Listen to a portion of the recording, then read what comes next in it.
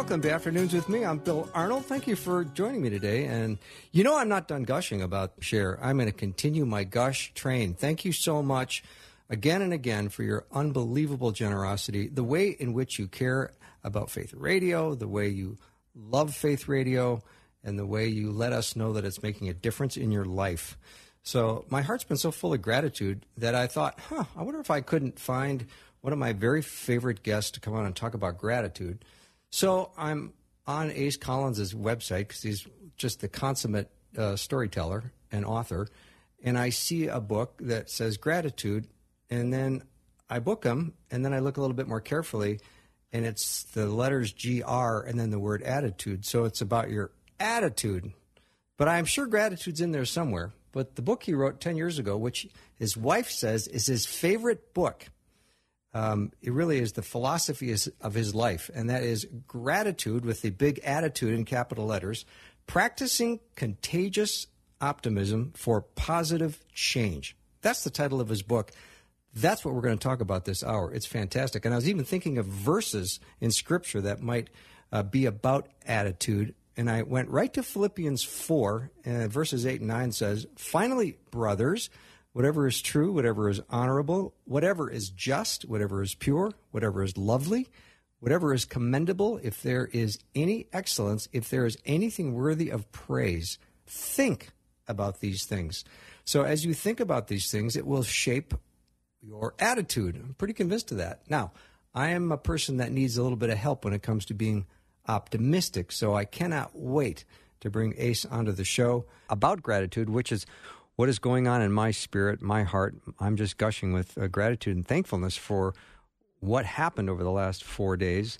But I also think of grace, and I think of Dietrich Bonhoeffer. He wrote about the costly grace is the gospel which must be sought again and again, the gift which must be asked for, the door at which a man must knock.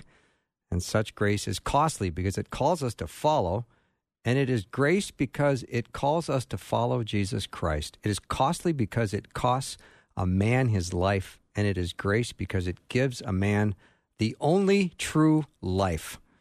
It is costly because it condemns sin, and grace because it justifies the sinner. Above all, it is costly because it costs God the life of his Son. You were bought at a price, and what costs God much cannot be cheap for us. So our hearts are full, and as we think about gratitude, there's few people better than Ace Collins to talk about some specifics of gratitude right from his book. And you look at his catalog, he's got 99 books that he's written. They include novels, biographies, children's works, as well as books on history, culture, and faith. And I am always delighted when I get a chance to talk to Ace. Ace, welcome.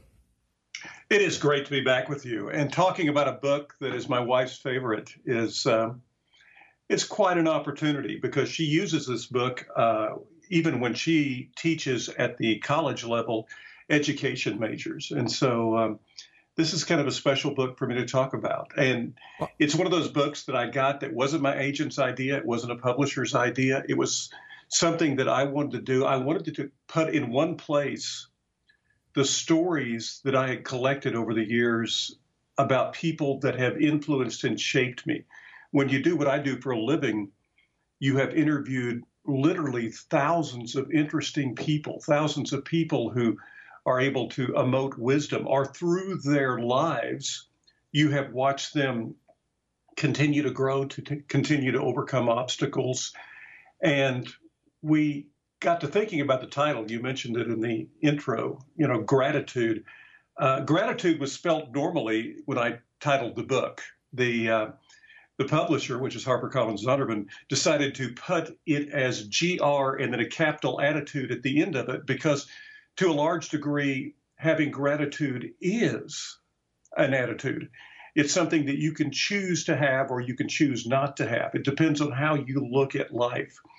And so what we did when we wrote it was we looked at 10 different areas of gratitude: self-discipline, growth, courage, humor, tenacity, forgiveness, teamwork, service, integrity, and love. And, you mentioned the writings of Paul a while ago.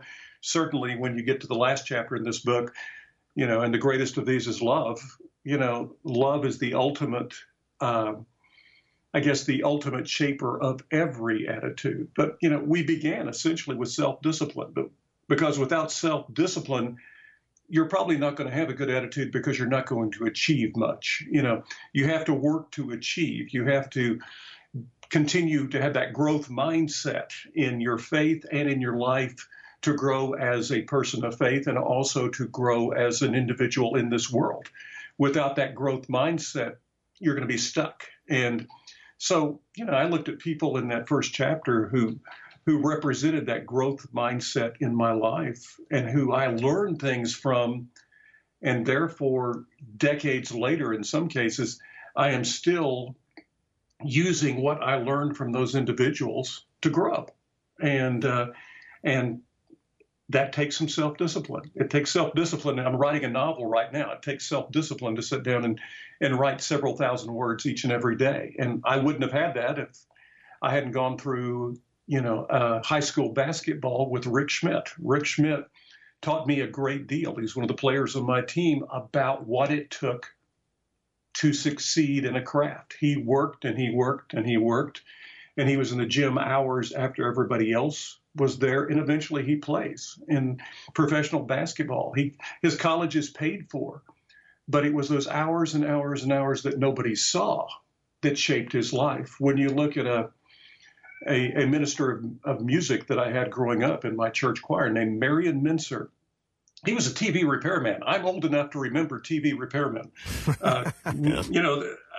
Nowadays that doesn't happen, but he was a guy who, when our church had a building project, this was a guy who had just borrowed money to add on to his house because they just had another child. They needed another bedroom. Instead, he decided we needed a church more, and he gave all that money and then had to pay it back without seeing any results in his own life. But he gave the money to the church for the building project. Marion gave so much that more and more people came to choir. And the other person I mentioned in that chapter was a very good friend, a woman who's been retired now from 20 years from the music business, one of the greatest entertainers in my mind of all time, Barbara Mandrell. Nobody worked as hard as their craft as Barbara Mandrell. In each of these cases, the people who were working for something looked beyond what they were trying to accomplish for themselves. In Barbara's case, she wanted to make sure that the fans knew how important they were to her. She always told me, they're my boss. She worked hard to please them using her God-given talent. Marion Mincer, as that volunteer music minister, gave everything he had to that craft, and it became even more important than the job that paid him. And then Rick Schmidt was simply trying to be the best basketball player he could be. He had no plans of going on and achieving things at another level. He just wanted to be the best he could be when he was in junior high and high school. And that dedication, that work, that self-discipline took them to places that they probably talent-wise had no way of going to those places. They overachieved. But you overachieve if you have self-discipline. You probably love the great Abraham Lincoln axiom that says, I'm a great believer in luck. The harder I work, the more luck I seem to have. Yeah, I mean, I told somebody the other day, when they asked me, are you superstitious? And I said, what do you mean? She said, well, do you believe a black cat brings bad luck? And I said, I guess that depends on what happens next. You're in a situation where, superstitions are based on what happens to you next. They have no validity. You can't test them. But you can look at people who have self-discipline. There's two things that I found in these individuals. This hard work, even if they didn't achieve everything they wanted to achieve, was worth it because they had grown as a person. And therefore, even if they failed, even if they didn't get that honor or that award that they wanted, they nevertheless felt a sense of, I am reaching for all of the talents that God's given me, and he's given me now the opportunity to go beyond what I thought I could go, where I thought I could end up. And that was amazing. The second one is growth. And growth is something, and I'm going to tell my audience this right now because it's true. Age does not matter for growth. You can teach an old dog new tricks. And growth is something that I think all of us need to continue to have a fulfilling life. I mean, Isaac Watts was 16 400 years ago when he was meeting with his father. And, I've discussed this story in the past, and it was after a church service. And his father was one of the leaders in the church. And his father, made the comment over Sunday dinner, 400 years ago, what do you think? What'd you think of the service? Isaac was honest. He said, it was boring. We sing the same songs over and over and over again. And we sing them out of the book of songs. And there's only 6 different tunes we sing them to. And you look at your congregation, Dad, they're going to sleep. They don't care. And what did Isaac Watts Sr. do to Isaac Watts Jr.? Did he punish him? He said, no, if you can do something better, then do it. The next week, the 16-year-old wrote a song they sang in church that revolutionized church music for all of us because it suddenly became personal. We started writing hymns based on our experiences. In a sense, Isaac Watts created gospel music. He created it because of a challenge that his father had. The key to this story, though, is the father was not afraid to change. He was not afraid of growth. He was not afraid of what could happen. I remember years and years ago, the Arkansas Razorbacks were playing in the Orange Bowl against a heavily favored Oklahoma team. And Oklahoma was a 30-some-odd point favorite, and Lou Holtz was the coach of the Arkansas Razorbacks. And he devised a game plan and just murdered Oklahoma. And after the game at the press conference, one of the members of the media asked him this question: Coach, is this the best moment of your life? Lou Holtz looked back at him and grinned and said, well, I hope I haven't had the best moment of my life yet. That, to me, is a growth attitude. You're continuing not to look back at things you've accomplished, but look forward at things that you can do. Remember, Daniel Boone was 75 years old, left Kentucky, moved to Missouri, looking for new vistas to explore. Age does not define what we can do. Even our disabilities don't define on how we can grow. We can always find ways to move forward and grow. Yeah. Ace, let me take a little break. Ace Collins is my guest. We're talking about his book, GrATTITUDE, Practicing Contagious Optimism for Positive Change. We'll take a short break and be right back.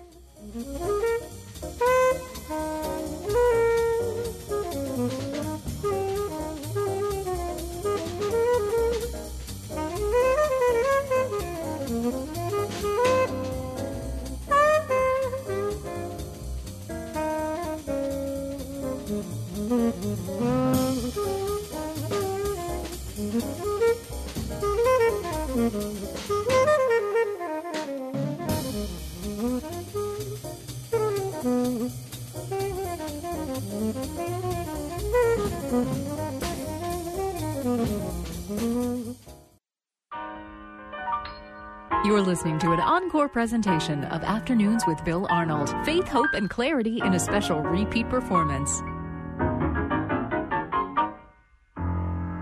Welcome back to the show. Ace Collins is my guest.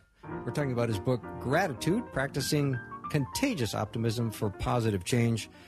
And you're giving us gold here, Ace. I love this. I love the idea that we need to be open to growth. And that's probably an obstacle for a lot of people. It is, and I think it's I get nervous.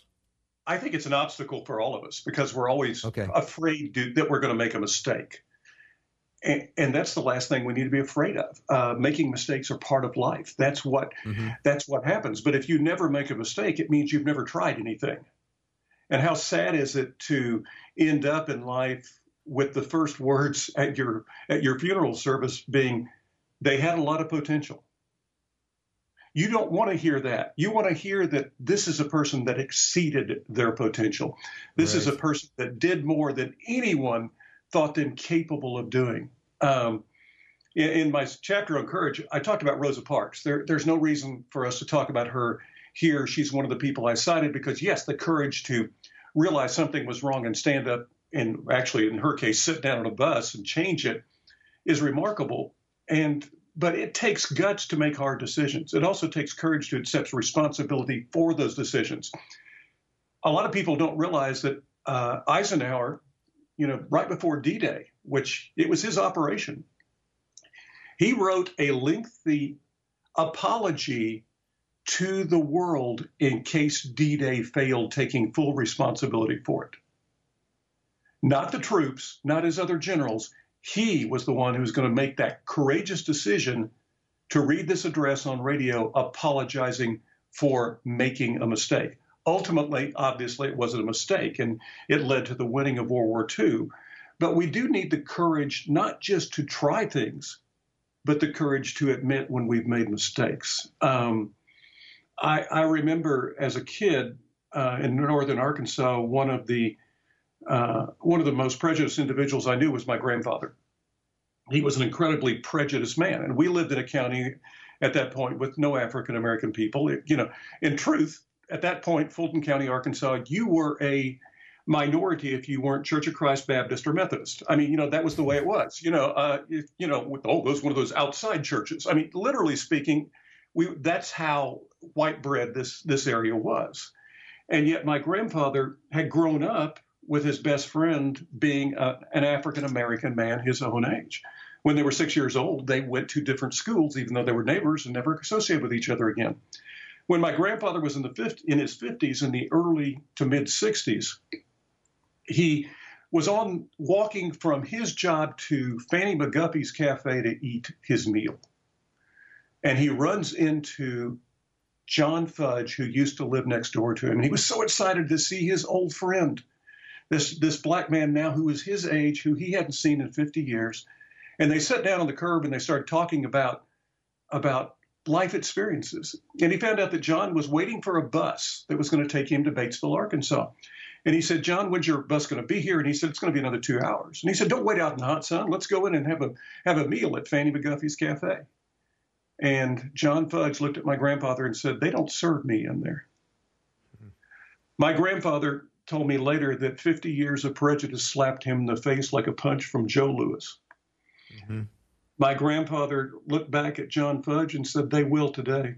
And my grandfather and John Fudge integrated that restaurant. My grandfather changed his attitude so much, admitting that he was wrong, the courage to admit that you're wrong and choose a new direction, was what my grandfather showed me at that particular point, the courage to admit that you're wrong.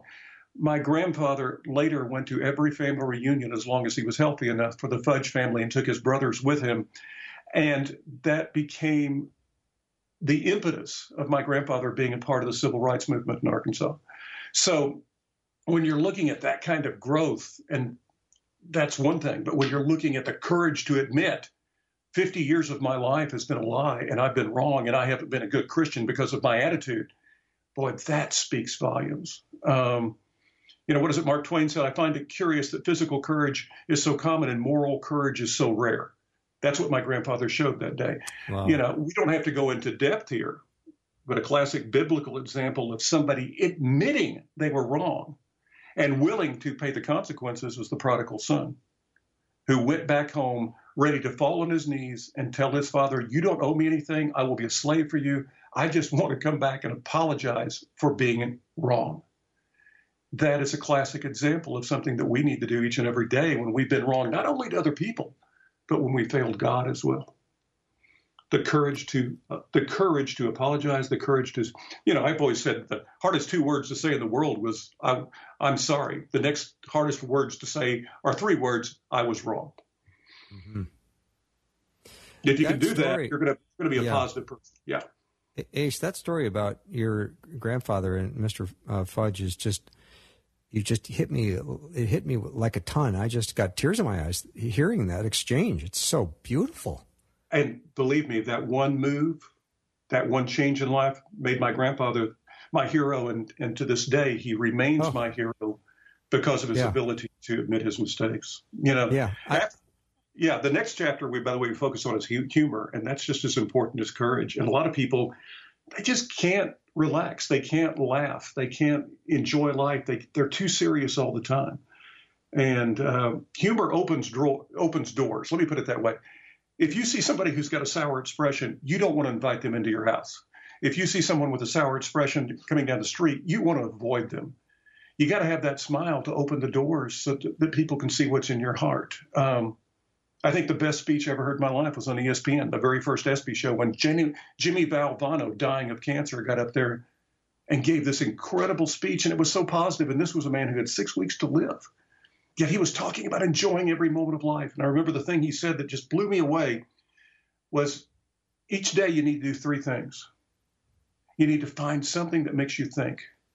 You need to find something that makes you cry. And that can be good tears or bad tears, he said, happy or sad. And you got to find something that makes you laugh. And I think to be an outwardly optimistic person, you need to be looking for those three things each and every day. There was a young woman I knew that was fighting cancer when she was at a university, and she was an English major. Her name was Beth Nance, and they gave Beth about a 10% chance to live. She had Ewing sarcoma, and she was on crutches. She was going through chemotherapy. She was a beautiful girl, and she had a beautiful wig on, and it was a wig that nobody would have known was a wig, and she was going to an English class. She had to get there early because of the crutches, and she had to climb 3 flights of stairs. And there was a young freshman, Beth was a junior, who was across from her. And Beth was pulling off her poncho because it was raining. And when her poncho came off, so did her hair. And this young freshman boy was just looking at her, and just, his mouth was just, eyes open, mouth, jaw hitting the chest, mouth just almost watering because he was so shocked. And how do you handle that situation? Beth looked over at him and said, "This is what happens when you're an English major." The attitude of being positive, even when everything's going wrong in your life, finding something that puts people at ease. Well, guess what? That little statement that she made opened up the door for Beth to share her faith with this young man. If she had complained, if she had griped, if she had sit there and talked about how horrible it was that cancer was grabbing her, that wouldn't have happened. That is the power of humor in the midst of tragedy. Mm-hmm. I love the passage in John where, Jesus says, "In this world you will have trouble, but be of good cheer. I've overcome the world." That's, Amen. I think, the Good News translation. But how many times are Christians characterized as people of good cheer? And that's the big problem we have. A lot of us look sour, like, we've been given the greatest gift on earth, and we walk out looking like we're unhappy. And I was sitting here thinking, how sad is that? You should be jumping up and down. There was a gospel group many years ago that I loved to watch perform because of how happy they were. They weren't necessarily my favorite kind of music but it was the Happy Goodman family. And they always were smiling. They were always happy. So they were singing a style of music I wouldn't have normally liked, but I loved it with them singing it because it was so sincere and it gave them such great joy. Yeah, the delivery system was so amazing. You couldn't help yourself. Yeah, Ace Collins is my guest. He's with me for the whole hour. We'll take a little break. When we come back, we're going to continue talking about his book, GrATTITUDE, Practicing Contagious Optimism for Positive Change. Be right back.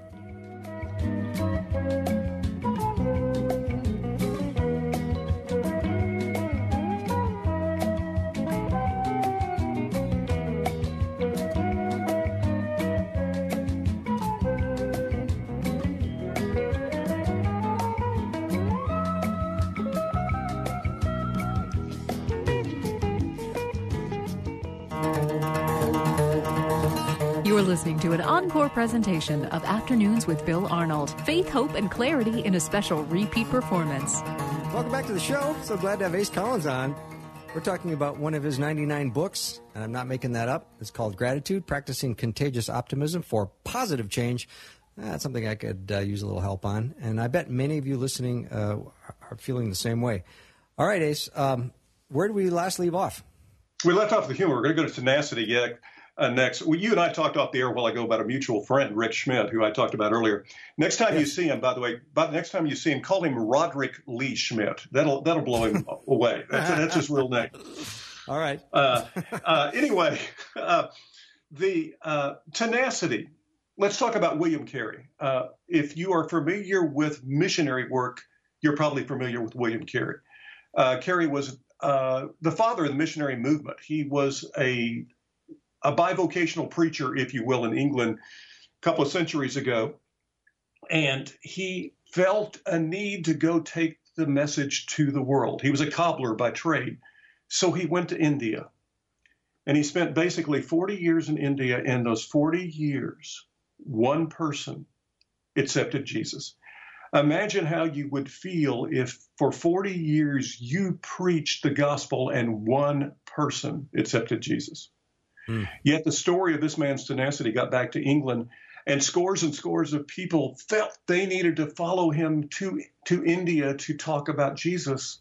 And they did. And they actually started a Christian movement that's still growing in areas of India. But there had to be a man first who failed for 40 years until he got his first convert. And that was the only convert he ever had.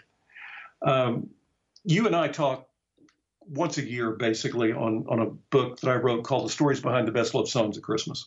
Mm-hmm. It is my best-selling book. It sold over 1 million copies. What most people don't realize is I started pitching that book 10 years before we found a publisher. I actually found a publisher for that book after being rejected 27 times. I got rejected 27 times by 24 different publishers, so that means that 3 publishers rejected me twice on that idea. I mean, yet I thought it was such a good idea, I kept pitching it.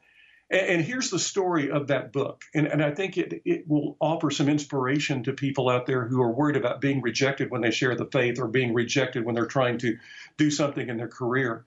I wrote a book about the Cathedral Quartet. George Johnson, Glenn Payne had read my book on Lassie and came to me and asked me if I would write their book, which was for HarperCollins Zondervan. I agreed to do it, and that was a work-for-hire project for me, so I wasn't keeping up with the sales. Because, I was getting a paycheck flat and that was it. Well, George called me one day and he and I became really great friends. And he said, this book's in its 8th printing hardcover. He said, this book is going crazy. And that's when the publisher, Zondervan, called me. Cindy Lambert, as a matter of fact, was the acquisitions editor. And she said, have you ever thought about doing the story behind gospel music's greatest songs? Being somewhat of a smart aleck, I reached into my file cabinet and I pulled out a rejection letter I'd gotten for that very idea 5 years before from Zondervan, and I faxed it to Cindy. I heard her start laughing and I realized, okay, the fax has gotten there, okay? Uh-huh. And when she came back on the phone, I said, as a matter of fact, I have. And so that book went into 4 printings. And this is 2000, and Cindy calls me back and she says, Ace, is there anything else we rejected that we should have accepted? And I said, yeah, the stories behind the best love songs of Christmas. They took a chance on that. I actually agreed to write it. They still didn't believe in it. I agreed to write it for basically no advance, just enough to cover my research, hoping it would sell. And of course, it hit number 3 on Amazon.com that year and just has gone crazy ever since and spawned 9 other Christmas books.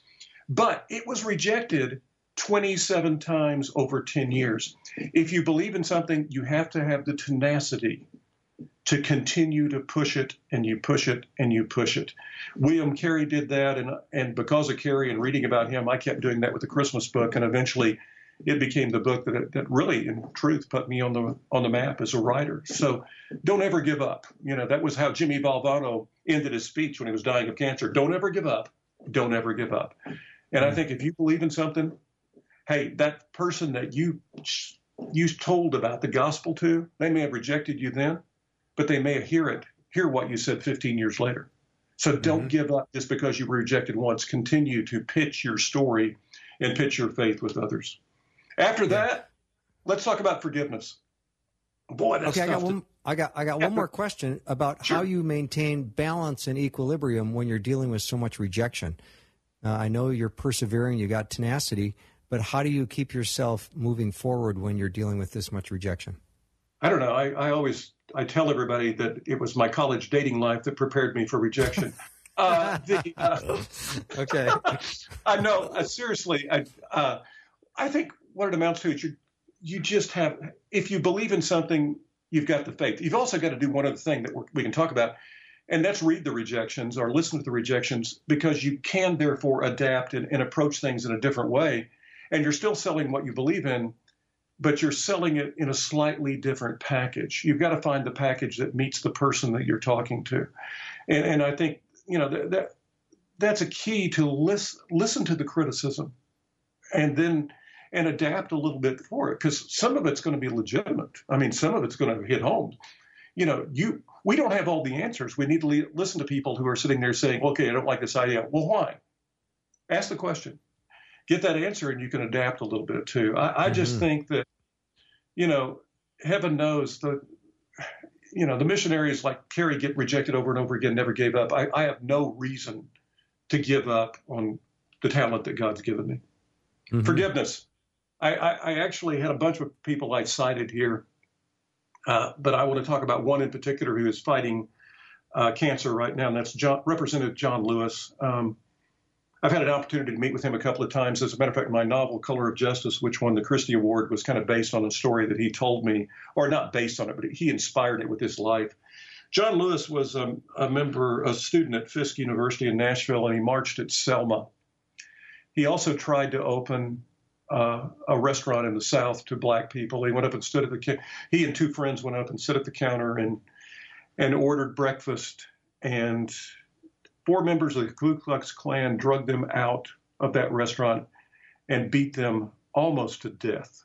There was a picture on the front page that throughout the South the next day of one of those members of the KKK had pulled his hood off and had taken an egg and actually broke that egg over this unconscious John Lewis's head and made some kind of statement like, well, here's your breakfast. Mm. Now, John Lewis went on to not only survive that incident after being in the hospital for quite a while, but become a very accomplished and respected representative from Georgia. And he is in Congress right now. Now, what many of us need to remember, he is fighting cancer as well. So he hasn't been in Congress for a while. I don't know if he will survive because he's got pancreatic cancer, which has a high, a tremendously high mortality rate. But John Lewis and I were talking, and he said, you know what happened? He said, 50 years later, I'm in my office, and I get a call. In the call, the secretary says, there's somebody who wants to talk to you. He's outside your district. Do you want to talk to him? He said, yeah, go ahead and put him on. The call was from a guy named Elwyn Wilson. And Elwyn Wilson said, you probably don't know who I am, but I'm the Klansman who cracked the egg over your head.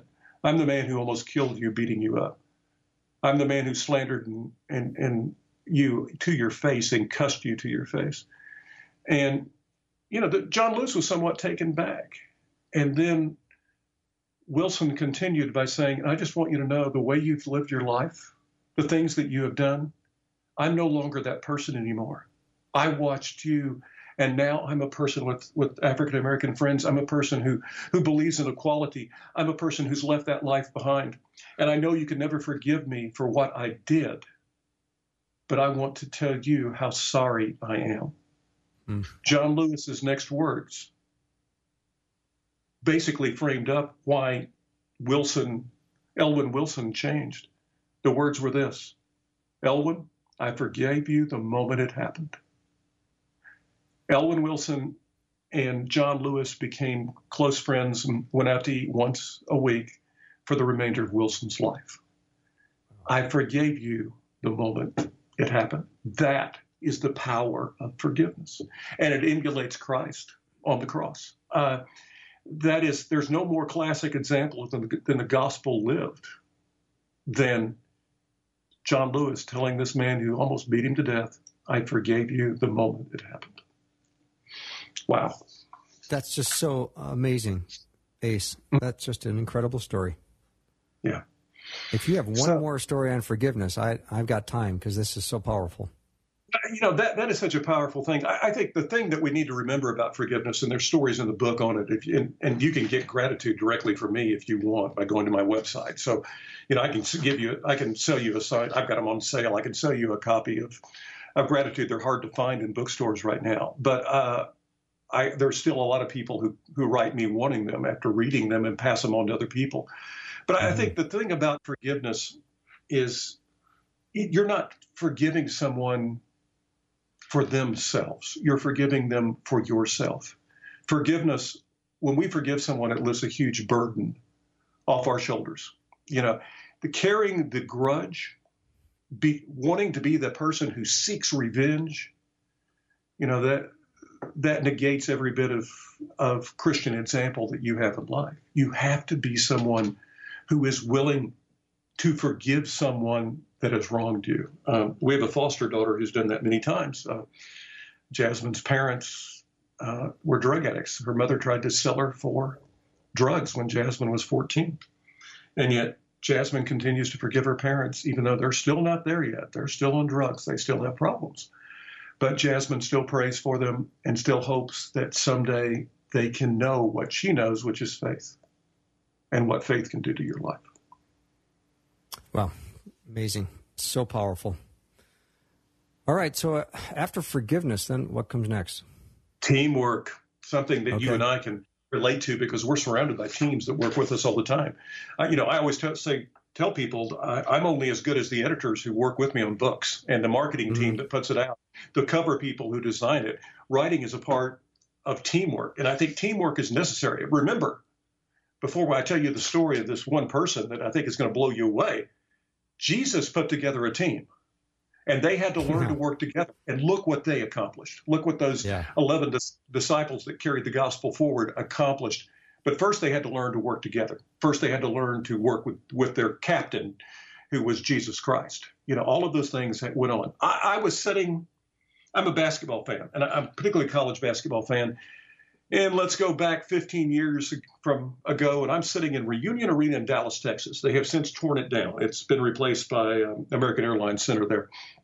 And I'm watching the Big 12 tournament. I'm there to watch the guys' tournament, but I'm also going over and watching the women's tournament as well.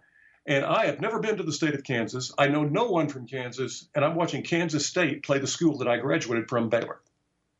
And I'm watching a point guard who's a freshman, wearing number 5, by the way. And I'm watching her do things that physically she should not be able to do. I'm watching her play one of the nation's best teams off their feet. I find myself from 30 rows up being captured by something in her eyes. I could not understand what it was, but there was a fire in her eyes that I had to know more about. She almost pulled off the upset by herself that day. So I turned around the next week and called her coach, Deb Patterson at Kansas State University. And I said, Deb, you've never met me. My name is Ace Collins. I want to know something about your point guard, your freshman point guard. And Deb said, well, you need to talk to Cammie Etheridge. She recruited her. So I talked to the assistant coach, Cammie Etheridge. Cammie said, well, we didn't want her. So as a matter of fact, we had decided that she wasn't strong enough, big enough, or athletic enough to play at the D1 level. So we were passing on her. We knew she wanted to be here. She had been to all our camps, but we were passing on her. And she said, but now you need to understand why we recruited her. So I'm going to give you the number of her parents. Well, I called and talked to her mom, Jane Lenning. Jane said, oh, yeah. She said, Shaylee wanted to go to K-State real bad. And when signing day came, she was crying because not a single D1 school wanted her. But she said, then Kansas State called back. And they offered her a scholarship simply because the point guard they were after had rejected them at the last moment. And they thought that because Shaylee was number 1 in her class academically, because she was a president of Fellowship of Christian Athletes, they thought she would be a good example, even though she would never play a single moment they knew of a game unless it was in cleanup action. So Shaylee got to go to her dream school, and she showed up there. And I called from Jane Lenning. I called her coach back, and I said, okay, now they told me to call you and tell me why you really recruited her.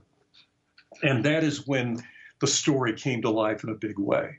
When Shaylee was a junior, little Sublet, Kansas, was on a roll. They had lost a game. But like little schools everywhere, this little school really only had Shaylee and 3 other pretty good basketball players. And then they would just throw a 5th person out there. I'm not going to use the person's real name. We're going to call her Ashley. Ashley was just there to fill a role. As a matter of fact, the coach who I talked to at Sublet said, well, the only reason we had her on the court was because they require you to have 5 people. So he told Shaylee, who was running the offense, whatever you do, don't throw it to Ashley. Bad things happen when you throw it to Ashley. Well, Shaylee kept throwing it to Ashley 2 or 3 times a game, and Ashley would either drop it, fumble it, dribble it off her foot, or throw a bad pass. Well, the coach couldn't get her to stop throwing it to Ashley, and they were still winning, but he wanted her to quit throwing it to Ashley. And so he called her folks, and Jane and Steve had a meeting with Shaylee, and they said, you're embarrassing yourself. You're embarrassing Ashley when you do this. Just quit throwing the ball to Ashley. Well, she kept throwing the ball to Ashley anyway. So the coach then and the parents brought in the big guns. Shaylee went to the Catholic church with her mom in the morning and the Baptist church with her friends at night. They called in the priest and the pastor, and they took Shaylee out. They took Shaylee out to eat, and I talked to both of them. Neither one will take credit for saying this. They will only say one of them said this. Shaylee, God doesn't want you to throw the ball to Ashley. she kept throwing the ball to Ashley. Let's move ahead to the finals of the state championship when they finally run into a team that can stop Shaylee Lenning. Shaylee throws the ball to Ashley 5 or 6 times that night, and Ashley knocks down 4 or 5 threes and becomes the most valuable player in the game. And after the game was over, Shaylee walked up to this group of people, including her parents, her coach, and the priest and the pastor, and looked at them and said, if I hadn't had faith in Shaylee, she wouldn't have had, if I hadn't had faith in Ashley, she wouldn't have had faith in herself. Oh, All I was doing was giving out my personal faith. Wow. And when we come back, I'm going to tell you the end of that story.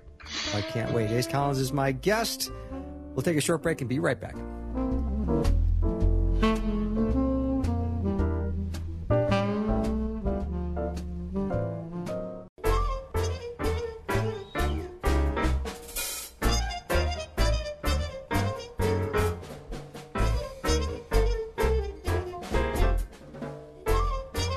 Welcome back to the show. So glad to be talking to Ace Collins today. He's written 99 books. The one we're chatting about today is his Philosophy of Life. It's also his wife's favorite book. And I was on Amazon.com. There was only one copy left available. So you might want to head over to Ace's website to pick it up. Ace, is it just acecollins.com, or what's the best place to go? acecollins.com, yeah. And you can click on the cover of the book, and it should tell you how to get there. If it doesn't, then just email me directly. There's an email link at the top of the page. So, yeah, you can find me. So, I told you I finished the story. Yeah, I finished the story in Shaylee, state championship.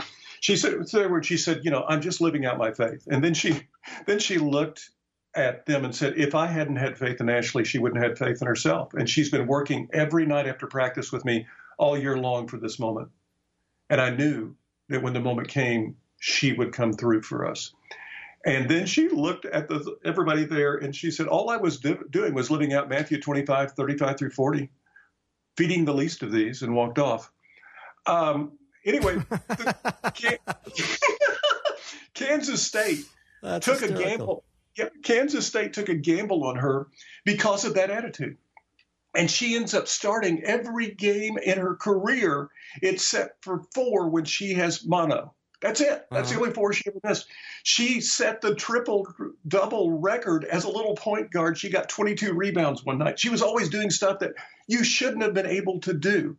Kansas State was so blown away by her that they retired her jersey the last game of the season, her senior year. Now, most jerseys aren't retired for years after you play. They retired Shaylee's the senior year with 8,000 fans there, 8,000 eyes looking on. And I now know Shaylee real well. They make a terrible mistake. They are taking that jersey. They've just had this ceremony after the game. They're bringing it up into the rafters. And the mistake is they had an announcer there with a live mic where everybody could hear, who asked Shaylee a question and gave her the mic. Now, Shaylee speaks about 240 words a minute with gust up to 350. She can articulate like nobody. She's a little brown-eyed brunette homecoming queen, and boy, she can tell you stuff. And they said, Shaylee, what's it feel like to have your number retired? And she looked up in the rafters and she said, that's not my number. And everybody looked up in the rafters, 8,000 people thinking, we've hung the wrong jersey. And looked up and said, no, it's number 5. And that's when she explained, when I came to Kansas State, they had my high school number laid out, which was 13. I asked for number 5 because there's 5 people on a team. I realized that every person on that team plays a very important role. They're not retiring my jersey. They're retiring my team. They're retiring the coaches who worked with me. They're retiring what I learned from my priest and my pastor. They're retiring the lessons my parents taught me. And then she looked up at the 8,000 fans and she said, they're retiring the jersey of every one of you who has supported me, and walks off. Wow. What? How come I have not seen this movie? I'm dying over here. Shaylee ended up playing 3 years in the WNBA. She wasn't drafted, but she did play 3 years. And now she lives in Philadelphia, where she works with a Christian outreach organization for battered women in Philadelphia. She has her master's from seminary, and she is living a Christian life. And Shaylee and I still remain close to this day. So what an amazing hero that she has been for my life. And normally, in normal times, we're feeding between 40 and 50 college students at our house on Sunday night. And about once a semester, Shaylee Skypes with us and gives the devotional in those nights. Real quick, we don't have much time. We got service, we've got integrity, and we've got love that we didn't get to cover today. But I will tell you this. You see bumper stickers all the time that say, I love Texas, I love Minnesota, I love my collie, I love my bulldog, I love the USA. But why is it so impossible for us to say, I love you? That is something that trips on our tongues. Even though we love people, we have problems telling them we love them. And I think one of the most important things that you can do is to tell someone you love them. My best friend in the entire world is a former country music entertainer named Louise Mandrell. Talked about her sister Barbara earlier. Louise basically will not get off the phone with me or will not send me a text without telling me she loves me and she wants to hear it back. And if I don't tell her back, she'll call me back and say, you didn't tell me you loved me. She taught me how to tell other people that I love them and how important it is to tell someone you love them. You have no idea what that will do to someone. The other thing that's a part of love, be loving enough to find somebody who made an impact in your life and write them a thank you note. Tell them that you not only love them, but tell them what they did for you, because it will encourage them to continue doing that same thing for other people. If they don't ever hear back from someone who they've impacted, they may not realize they've impacted you and they may give up trying. But if you tell them, a high school teacher, this is what you taught me. If you tell an aunt or an uncle, this is what you showed me, then they're going to have the confidence to show those same things and that same amount of loving touch to other people as well. So not only tell them you love them, but tell them what you learned from them and how important they are to your life. And if you can, buy thank you notes and send a thank you note that has that written out. I did that for my grandfather, who I mentioned early in the show was my hero. Mm-hmm. And the letter meant so much to him, he kept it. And he asked my parents if, when he died, I would read that letter at his funeral. And I got to read that letter at his funeral, again, telling everyone in that huge crowd why he was my hero. And they learned from what I learned from him and took it with them. I know that for a fact. Put it to words. Tell them you love them on words, but also put it in writing and tell them how they've impacted your life. That is love lived out. Yeah. Ace, if the house was on fire, I bet your grandpa would have run into the house, grabbed Grandma, and then also that letter. That's right. You know, by the way, I didn't get to the point where somebody asked me, you know, we got to the point, because this goes back to an old show. We'll get into this another time. You know, who's the most important Christian role model you have? And I always tell people it's Lassie. Because Lassie loved unconditionally, was honest to a fault, would lay down his life for the people he was serving, did not judge, and was quick to forgive. Lassie shares. The list goes on. If the world were full of people just like Lassie on TV, this would be a pretty great place to live. Ace, I always love having you on, and I appreciate you always saying yes to my invitations. It's really wonderful to hear about the story of gratitude and practicing contagious optimism for positive change. Ace Collins has been my guest. You can head over to his website, acecollins.com, and pick up a copy of it. Ace, have a great weekend. You too, and thank you for having me on. I enjoy it so much being a part of Faith Radio. Yeah, thank you so much. Again, Ace Collins, go to acecollins.com. We're going to take a little break. When we come back, we're going to have Dr. Alex McFarland with us. I'm looking forward to that. That's all the show we have for today. Thank you so much for tuning in, and thank you for being such great supporters of Faith Radio. It means the world to me. I hope you have a wonderful night. Time to ring the bell. See you next week.